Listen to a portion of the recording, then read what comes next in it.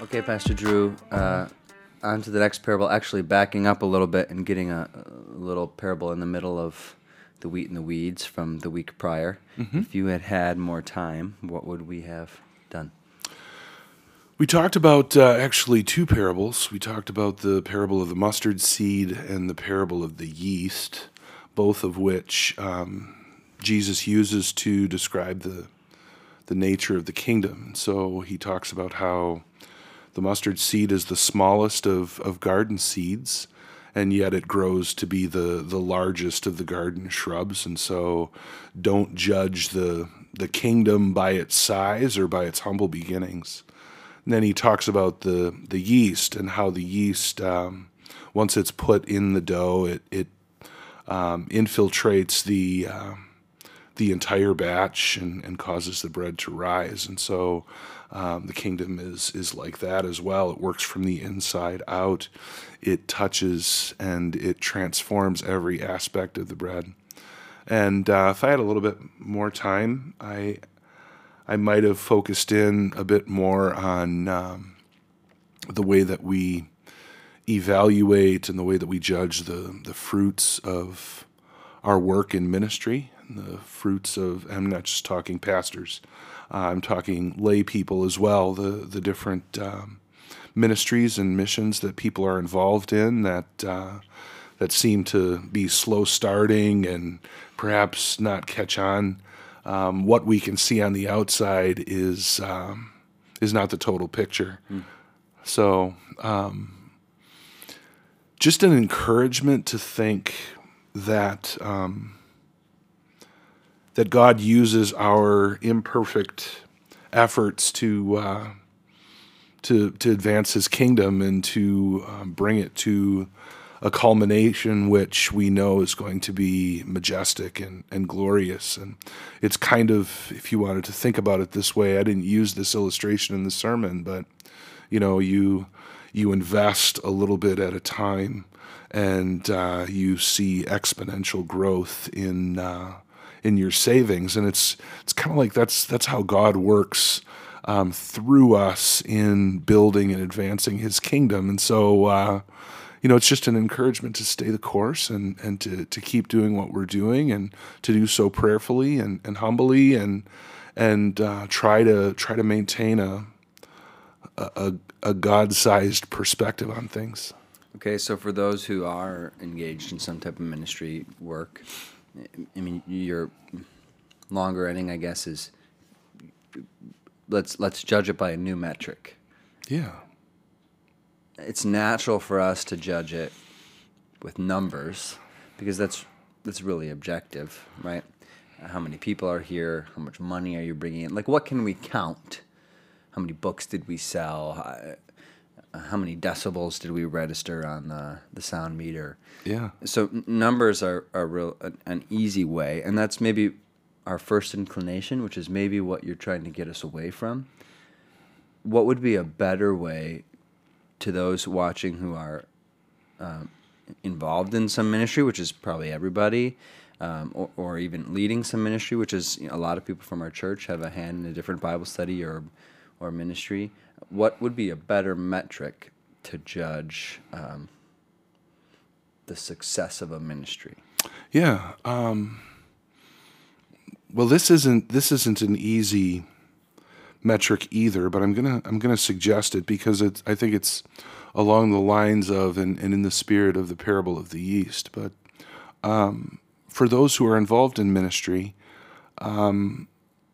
to kind of be aware and be cognizant of what God is doing in you as you perform this service and do so joyfully for the glory of God. I mean, that is perhaps a more valuable and more accurate metric. Do you sense that you are doing what God has called you to do, regardless of the results that you're seeing at a given moment? It's kind of like prayer. When we pray, I would argue that God always answers our prayers. He doesn't always give us what we ask for in prayer, but prayer changes things. And the thing that it changes for sure in every instance is it changes the person who's praying from inside out. And the same perhaps could be applied to the kingdom work that we engage in. So is part of it just seeing the bigger picture? Like getting yourself out of the mess of an individual situation or the counting of an attendance on a given week and trying to look at, okay, it didn't really look like anything when I added yeast to this recipe. But when you step back and look at the big picture, you realize, okay, yeah, the yeast did something pretty significant. Yeah. Or I put this little mustard seed in the ground and it felt like, you know what, I'm going to walk away from this and how insignificant of a tiny little thing. But you come back months later and you've got something sizable. Is it about the big picture, or is it about the minutia of what you bring? What would be some direction there? Well, I would never argue that we should be learning from our experiences, learning from our successes, learning from our failures, even in ministry. That's a way that God teaches us things. I would say that yes, being more aware of the big picture is generally the answer, but I would get even more specific than that. Focusing on the big picture with the concrete act of trusting and having faith that God's kingdom works the way he tells us that it works in Scripture. And so the focus is on building our faith and our trust in God, and it's also a lesson in obedience. You know, if this is God's call on our lives, if we have felt that internal call, then we are being obedient to that call. And that doesn't mean that it's going to be outwardly successful. That means that that's what God wants us to do, come rain or shine, come hard times or good times.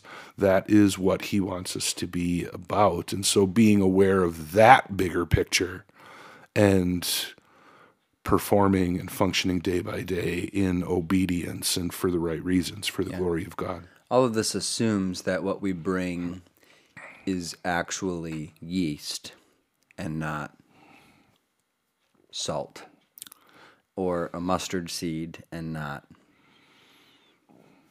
another kind of seed. Sure. Right? And so the mode or the transformational agent, if you will, has to be right, and that's the Holy Spirit. You mentioned calling and leading, the gospel. So we're talking about metrics. Are you bringing yeast to the table in your ministry? Is the gospel being presented? Is it at the front of what you're teaching, saying, discipling? Mm-hmm. So there are some maybe more practical things too. But yes, stepping back and recognizing my friend Paula has described ministry as being a link in a larger chain, right? So getting the bigger picture and realizing, you know what, I may not have thousands of conversions like Billy Graham. I saved X amount of people, but I did disciple that kid, and he later got saved, and that was yeast that obviously developed into something tasteful and edifying. So.